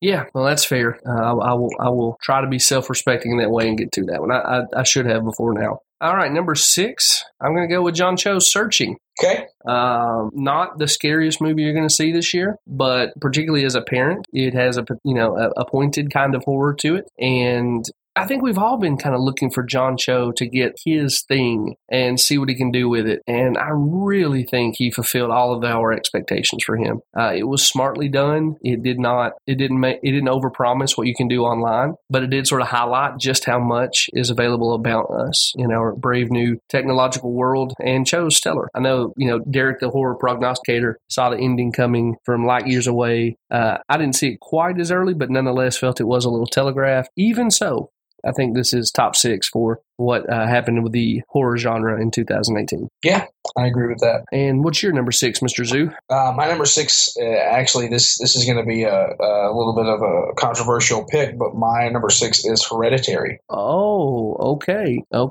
Yeah. I feel like that this is, this has been the one that's been competing with A Quiet Place in their, in most top horror movies of 2018. I just was not that impressed with this movie. And I think that's something that you and I have talked about before. I think we talked about it in private, and I think we talked about it on the show. It's a movie that I don't think I'll ever revisit. Like, I was very excited about this movie, thought it was going to be really great, and it did not.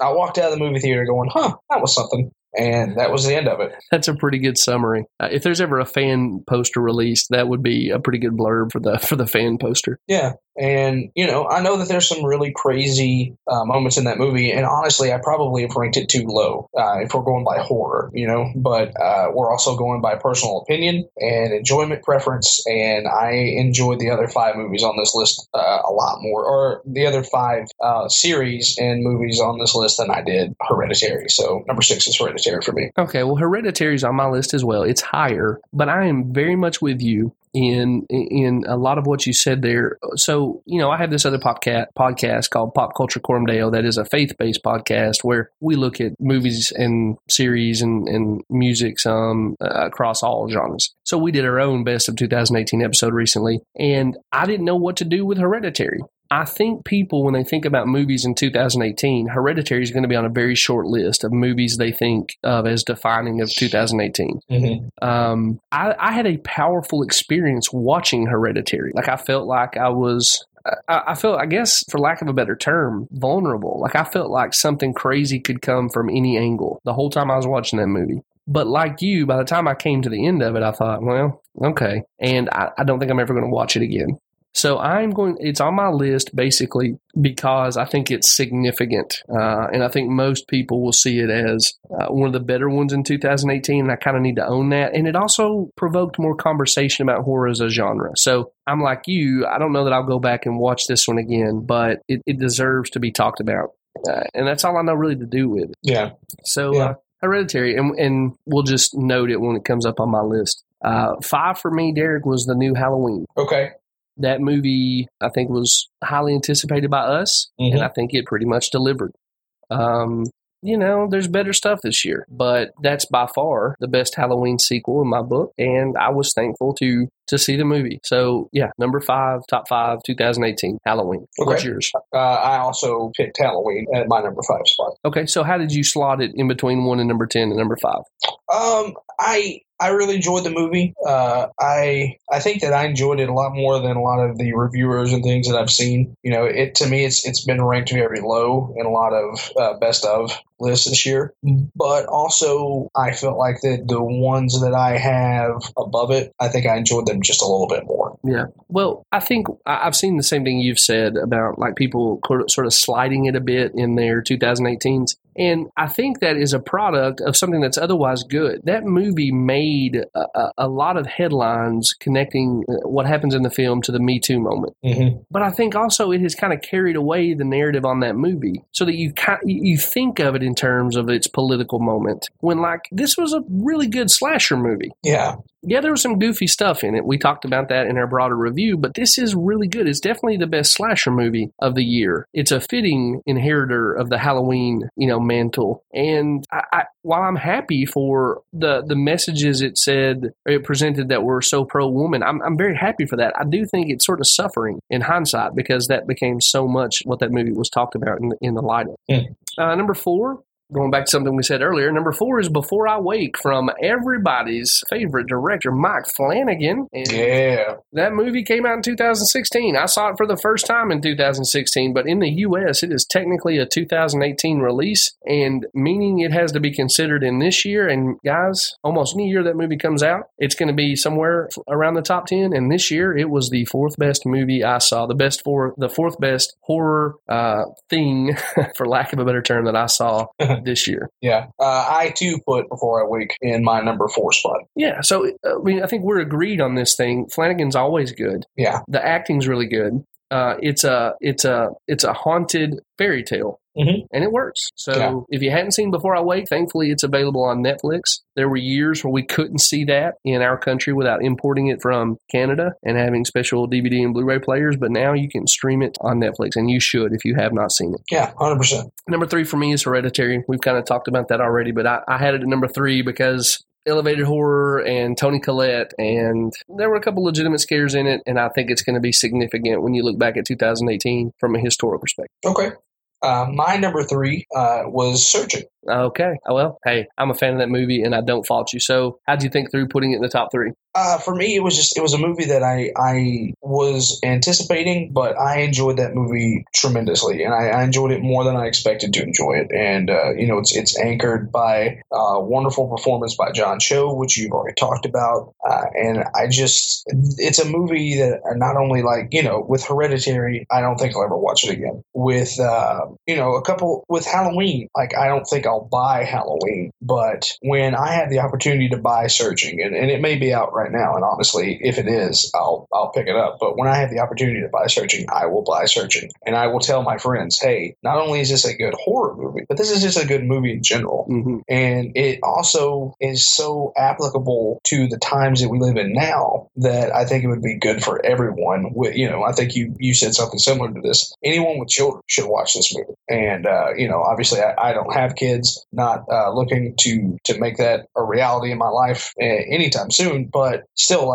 we all have people that we're close to. We all have people that we care about and would die for. And, when I see movies like this one, those are the people that I always think about. And it just, tugs your heartstrings. So not only was it a good horror movie, but just one of the best movies I saw all year. Man, eloquently articulated there, Mr. Zoo. I just checked. I did not realize it was out as well. It is out. It came out around Thanksgiving. And like you, I'm going to pick it up. Out of everything we've talked about on this list, this is the movie I'm most excited to watch with my wife. Mm-hmm. I think she's going to love it, and she hadn't seen it. Number 2, I'm going to buy this thing, not only because I think I'll rewatch it, but because I want to send a message with my dollar. I went to see this thing in the theater, and I'm going to pick up the Blu-ray, and I'm doing that because John Cho and the director, whose name I'm just so hesitant to attempt because my southern tongue won't do it, but the director both need more work. They need to be given the kind of confidence that says you can carry a movie and you can craft a movie and turn loose. So yeah, I'm with you.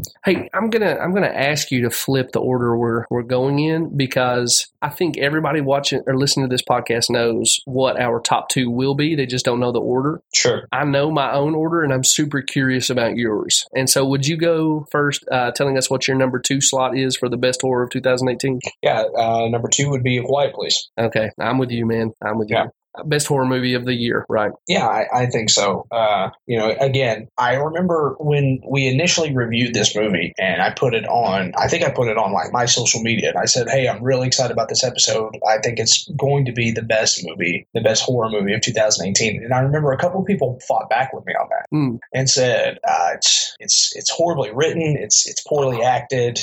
There's so many plot holes and inconsistencies and things like that. And so I went back and watched it again and tried to pick up on what they were talking about. And maybe I'm just naive, or maybe I'm just I know I'm a huge John Krasinski homer, but maybe I'm just too stubborn to believe what they're saying is accurate. But I did not see it. I think this movie is phenomenally done. I think that John Krasinski does an amazing job, not only as a director, but as a co-writer and an actor in this. Obviously, this movie is heavily anchored by Emily Blunt and her performance. That toenail scene is one of I think it's probably the scariest thing outside of the number 1 media in horror this year. I think there was a scene in that scared me a little bit more than the nail did in A Quiet Place. But they're neck and neck, and I don't understand how people couldn't put this in their top 3. Maybe not number 1, especially if you're going to do like we did and just do the best of horror. I just don't see how you can't put this at the top of the list.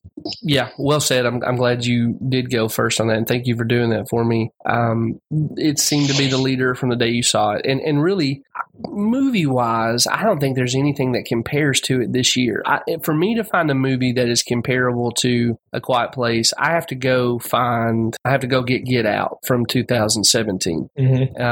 Now, we also got It Chapter 1 in 2017. I love that movie too, but I think it's basically Get Out and A Quiet Place. And I'm going to go in that order. I'm going to say Get Out's better than A Quiet Place, but I'm also happy to hear people who say, I think A Quiet Place was even better. I think A Quiet Place is much more immediately accessible to people who aren't fans of horror, for whatever that's worth. And I'm just over the moon about that movie. I've watched it, I guess, 4 or 5 times. My wife fell in love with that movie, and I'm handing it out all the time to people who still haven't seen it. I'm like, hey, take my Blu-ray, go watch it. And without exception, they've come back and said, man, that was incredibly good. Yeah. Well, Derek, I guess that just it means that we've come to the point where we have to acknowledge the king, right?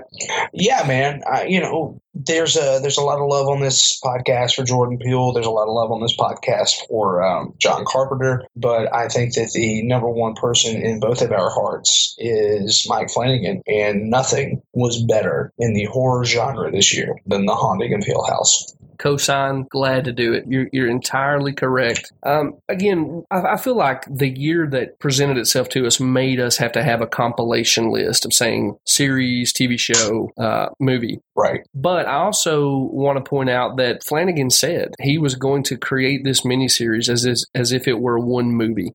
And so, yeah, I know a lot of people don't get the chance to tell a 10-hour story. But I also know a lot of people don't have the chops to tell a compelling 10-hour story. Yeah. And Flanagan did, man. This thing was as anticipated, at least among, the circle around this podcast, I think, as anything that has come out in 23 months or so. And, man, it delivered in spades. Have you watched it through multiple times? I haven't. I haven't had the chance. I honestly haven't even picked it back up since the first viewing of it. But I look forward to having that chance in this off season. Well, I've done it. I've been through it twice now, and I did that because I'm a married man and I love to share things I love with my wife. And nothing delights me like her loving the same thing I do. And so we watched it together the second time, and man, it held up. I really thought it'd be diminished because I knew the beats and I knew the way that Flanagan would take what he would introduce some theme and you feel like, oh, I know where this is going. I've seen the junkie fall off the wagon 100 times and then just completely flip it on your head. Mm-hmm. And if anything else, I feel like coming back through, we talked about how that series made you fall in love with those characters. I felt like it was even weightier. Like I really felt like I was coming back to visit with family friends when I stepped back into the world of Haunting of Hill House. And so I think it holds up definitely, at least on the second watch. It's one of those deals really where I need to try to find someone to watch it with me again who hasn't seen it yet to give me an excuse to go through it a third time. So go ahead. I was just going to say, I look forward to watching it again. I'm going to try to watch it with someone who hasn't seen it and try to get their opinions and viewpoints on it as well. But even if I can't find anyone that hasn't watched it already, I look forward to reviewing it and going back through and watching it again. I want to savor it more than I did the first time around, because the first time, you and I were kind of on a deadline, right? Mm-hmm. Like, hey, this comes out on Friday. We're going to try to record this thing on Wednesday. That gives us, a finite amount of time to get all 10 episodes in, and I would watch them and would enjoy them, but I'd like to go back and just take my time with it, really savor the moment, and I look forward to doing that. Yeah, 5 and 6 are going to be always, they're the tent poles. Yeah, and 6 in particular, man, if you only go back and watch it as just, enjoying technical filmmaking, mm-hmm. I have no doubts, and I'm a layman on this, but I have no doubts that there's going to be some professor out there in a film school saying, let's cue up episode 6 of Haunting of Hill House to talk about structuring shots and creating a narrative with linear flow from, what the camera's doing. Mm-hmm. That's not usually how I appreciate the movies we watch, but it's just impossible not to. Right. So we love you, Haunting of Hill House, and we love you, Mike Flanagan. Mike Flanagan putting two films on not only the top 10 but the top 5 this year. Yeah, I wouldn't think anything less of it, or I wouldn't expect anything less from him than that. Yeah. Hey, with that being the end of our top 10 for 2018, we didn't talk about this in advance, but could I throw the top 6 from 2017 at you real quick, and you tell me which year was better? Oh yeah, sure. Go ahead.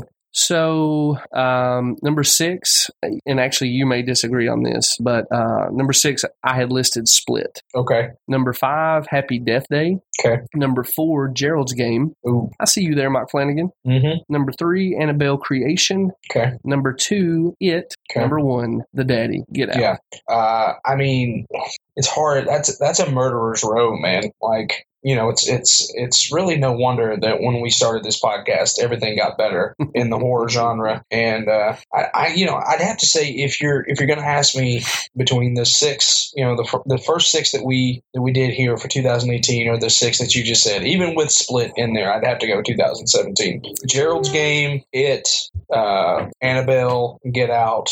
I mean, that's really a difficult group of movies to best. Yeah. Well, you know, for me, I think I'm probably going to lean towards 2018, but it's because The Haunting of Hill House throws everything out in the comparison. So like number 1 to number 1, Get Out versus The Haunting of Hill House. I'm not going to say that The Haunting of Hill House is better than Get Out, but there's more there, right? We get 10 hours with that thing. Yeah. And then, you know, Quiet Place is the best comparison. So if you go 1 to 1, 2 to 2, It versus A Quiet Place. 3, Annabelle Creation versus Hereditary. 4, ironically, Flanagan versus Flanagan, Gerald's Game versus Before I Wake. 5, Halloween versus Happy Death Day, Slasher versus Slasher.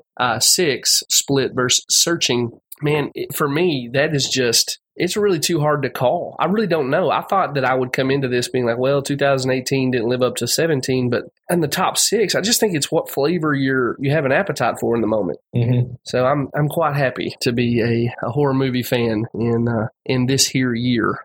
Last thing, Derek, is a little bonus I asked you if I could throw out to our listeners, and you were gracious enough to agree. I came up with a top 5 best scares of 2018. Okay. And I just want to hear you react to them, okay? Yeah. So, guys, this could be an extended sequence. This could be a jump scare. We don't hate jump scares. We just hate bad jump scares. This could be a creature. So this is just the top 5 moments that I got scared in 2018, okay? So number 1, let's go 5 to 1. So the 5th best scare of 2018 for me was Mackey's goodbye speech from summer of '84. Okay. That movie, again, I spent the whole time being like, man, I just wish this was Stranger Things. Yeah. But when he started talking about, I'm not going to kill you now because it'd be too easy. I hate you too much. I want you looking over the shoulder the rest of your life. And I can't remember that actor's name, but man, his rage was palpable and just below the surface. And I really felt like he could snap any minute and just go ahead and kill this kid, even though he's telling him he's not going to. Yeah.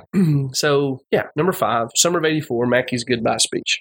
Any problems with that, Derek? No, sir. All right, you may have one with this one. Number 4 for me was wall-crawling mom from Hereditary. Okay. When the kid wakes up, stumbles out of his bedroom to a darkened house, and mom is skittering around the roof like demonic Spider-Man. Yeah. Ends up chasing him through the hallway. He manages to scurry up into the attic, and then she is banging on the door after he closes it, with her head attached to the ceiling. Hereditary didn't scare me a whole lot, but I thought that was a pretty scary sequence.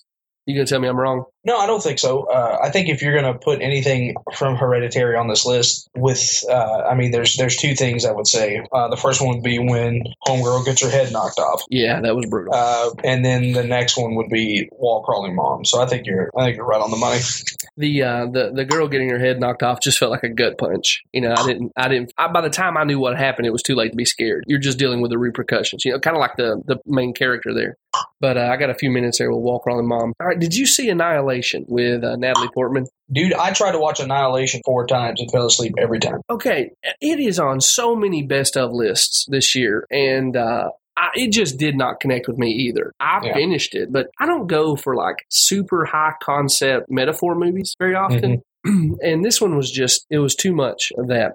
But did you make it through the Scream Bear? Did you watch it long enough to see the Scream Bear show up? Yeah, I did. Dude, the Scream Bear was terrifying. Yeah. And I just want to tip my cap to a movie that I otherwise did not care for. But, it's an overused phrase. But the Scream Bear is the stuff nightmares are made of. Yeah. And it's one of the more innovative monsters I've seen in a movie. So, number 3 for me, the Scream Bear from Annihilation. Okay. Number 2, and this might be where you and I diverge, but for number 2, I have listed Nail the Backseat Driver in The Haunting of Hill House. Okay.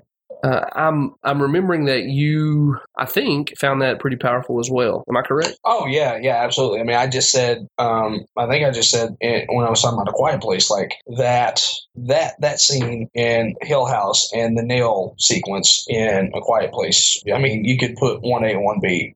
Well, that's exactly what I've done. So the nail sequence from Quiet Place is number one for me. Nail in The Haunting of Hill House. I'm realizing there's a play on words here. Yeah.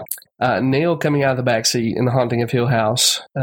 It was more powerful in the milliseconds it took for that scene to play out, right? Mm-hmm. And dude, it totally holds up. I was watching with my wife. We were in our darkened bedroom, and I was just just waiting for it to happen. Right. And I just wanted to watch my wife's face without giving it away that I was watching her, right? To like, hey, what are you doing? And dude, I still jumped. It still got me. Yeah. But yeah, the sequence with the exposed nail in A Quiet Place, I don't really have much to compare that to. I know people have set up dangers that pay off later in horror movies before this one, but dude, the palpable dread I felt from the moment she raised that nail, mm-hmm. and then just how in danger she was when she stepped on it. I mean, like I felt like I could feel that nail going in my foot. Yeah.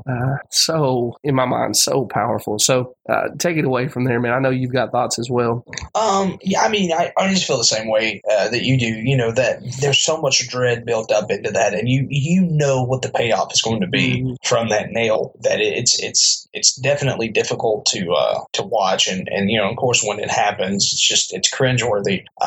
Again, I would say Nell in the back seat might get it for me a little bit more, just because it came out of nowhere and scared the bejesus out of me.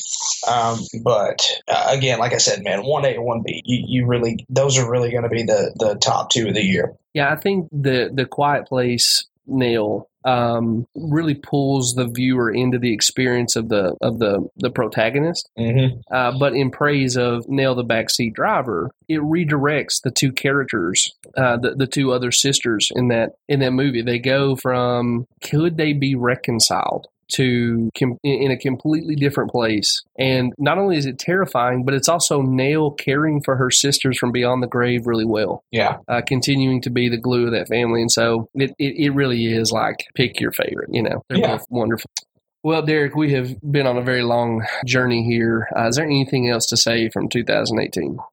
No, man. I think this was I think 2018 was a great year for horror. I think that we were able to see much more good than bad. Mm-hmm. Obviously what was bad was really bad, but what was good was even better. And so I'm just thankful that you're with me on this journey, and that we have cultivated such a great fan base, and not just fans anymore, internet friends. Mm-hmm. And, our Facebook group has grown, and, it really is. Some of the conversations on that is some of my favorite things on the internet, mm-hmm. And so I look forward to seeing where 2019 takes us. And, by the looks of it, man, we've got some great stuff coming down the pike, and I can't wait to be able to watch it. So, yeah, I'm with you, man. Well said, eloquently spoken. I just co-sign. We should have finished this with the very best of 2018 is our listeners and those of you who've chosen to engage with us through email, Twitter, Reddit, but most definitely the group that's gathered up in the We Saw Something Scary Facebook group. We're thankful for you guys, and you've been a wonderful part of 2018 for us. So thanks for making this even better. Yeah, absolutely. And, we've got some great things on the horizon for 2019 that we'll be able to talk about more in the not so distant future. We have this 10-week series that we're going to be running through on Jordan Peele's discography to us. And looking forward to that. And, we're gonna play around with some stuff this year and throw some bonus episodes at you, maybe do some commentary on some movies and things like that, and really try to make this podcast even more interactive and fan friendly than it is right now. So on behalf of Jeff and myself, I just want to say thank you guys so much for being with us. Jeff and I started this podcast a little over 2 years ago, not knowing who would listen. If I'm being completely honest with you, I thought it would just be our closest friends who liked horror movies would be the only people that would listen, that would listen to this. And our download numbers have grown exponentially this year. And, that, again, the Facebook group has really turned into a wonderful place to communicate with like-minded people. Even if we're joking around and busting humps and things like that, man, it's always just a fun atmosphere. And you can always tell that everyone's happy to talk to everyone else. And there's no arguments. There's no trolls. There's no, we occasionally are called pretentious or whatever, but that's here nor there. Like I said, man, I'm very excited to see what 2019 brings for the Sauce Not the Scary crew. And I thank you for being a part of the journey, and strap in because we're just getting started. Hear, hear. Well, Derek, I will turn it over to you to take us out of 2018. I know this is going to drop just at the very beginning of 2019, but see us out, brother. It has been good to be with you this year. All right. Yeah, man. Can't wait to actually be able to hug your neck and see your face, and we'll make that happen pretty soon. But yeah, man, thanks for keeping me sane while Miss Dolly has been trying to suck everything out of me. Well, that comes out wrong. Anyway, yeah, man, I've just really enjoyed the ride and looking forward to seeing where this thing takes us next year. So for Jeff Wright, this is Derek Zoo reminding you to stay away from clowns and sewers, blind people, turkey basters, white people with teacups. Here's your deluxe edition, man. Here's your deluxe episode. We hope that you've enjoyed it. And thank you so much for listening to the best and worst of 2018. We hope nothing but the best for you guys in 2019. And we'll see you guys back here next week. Bye-bye, man.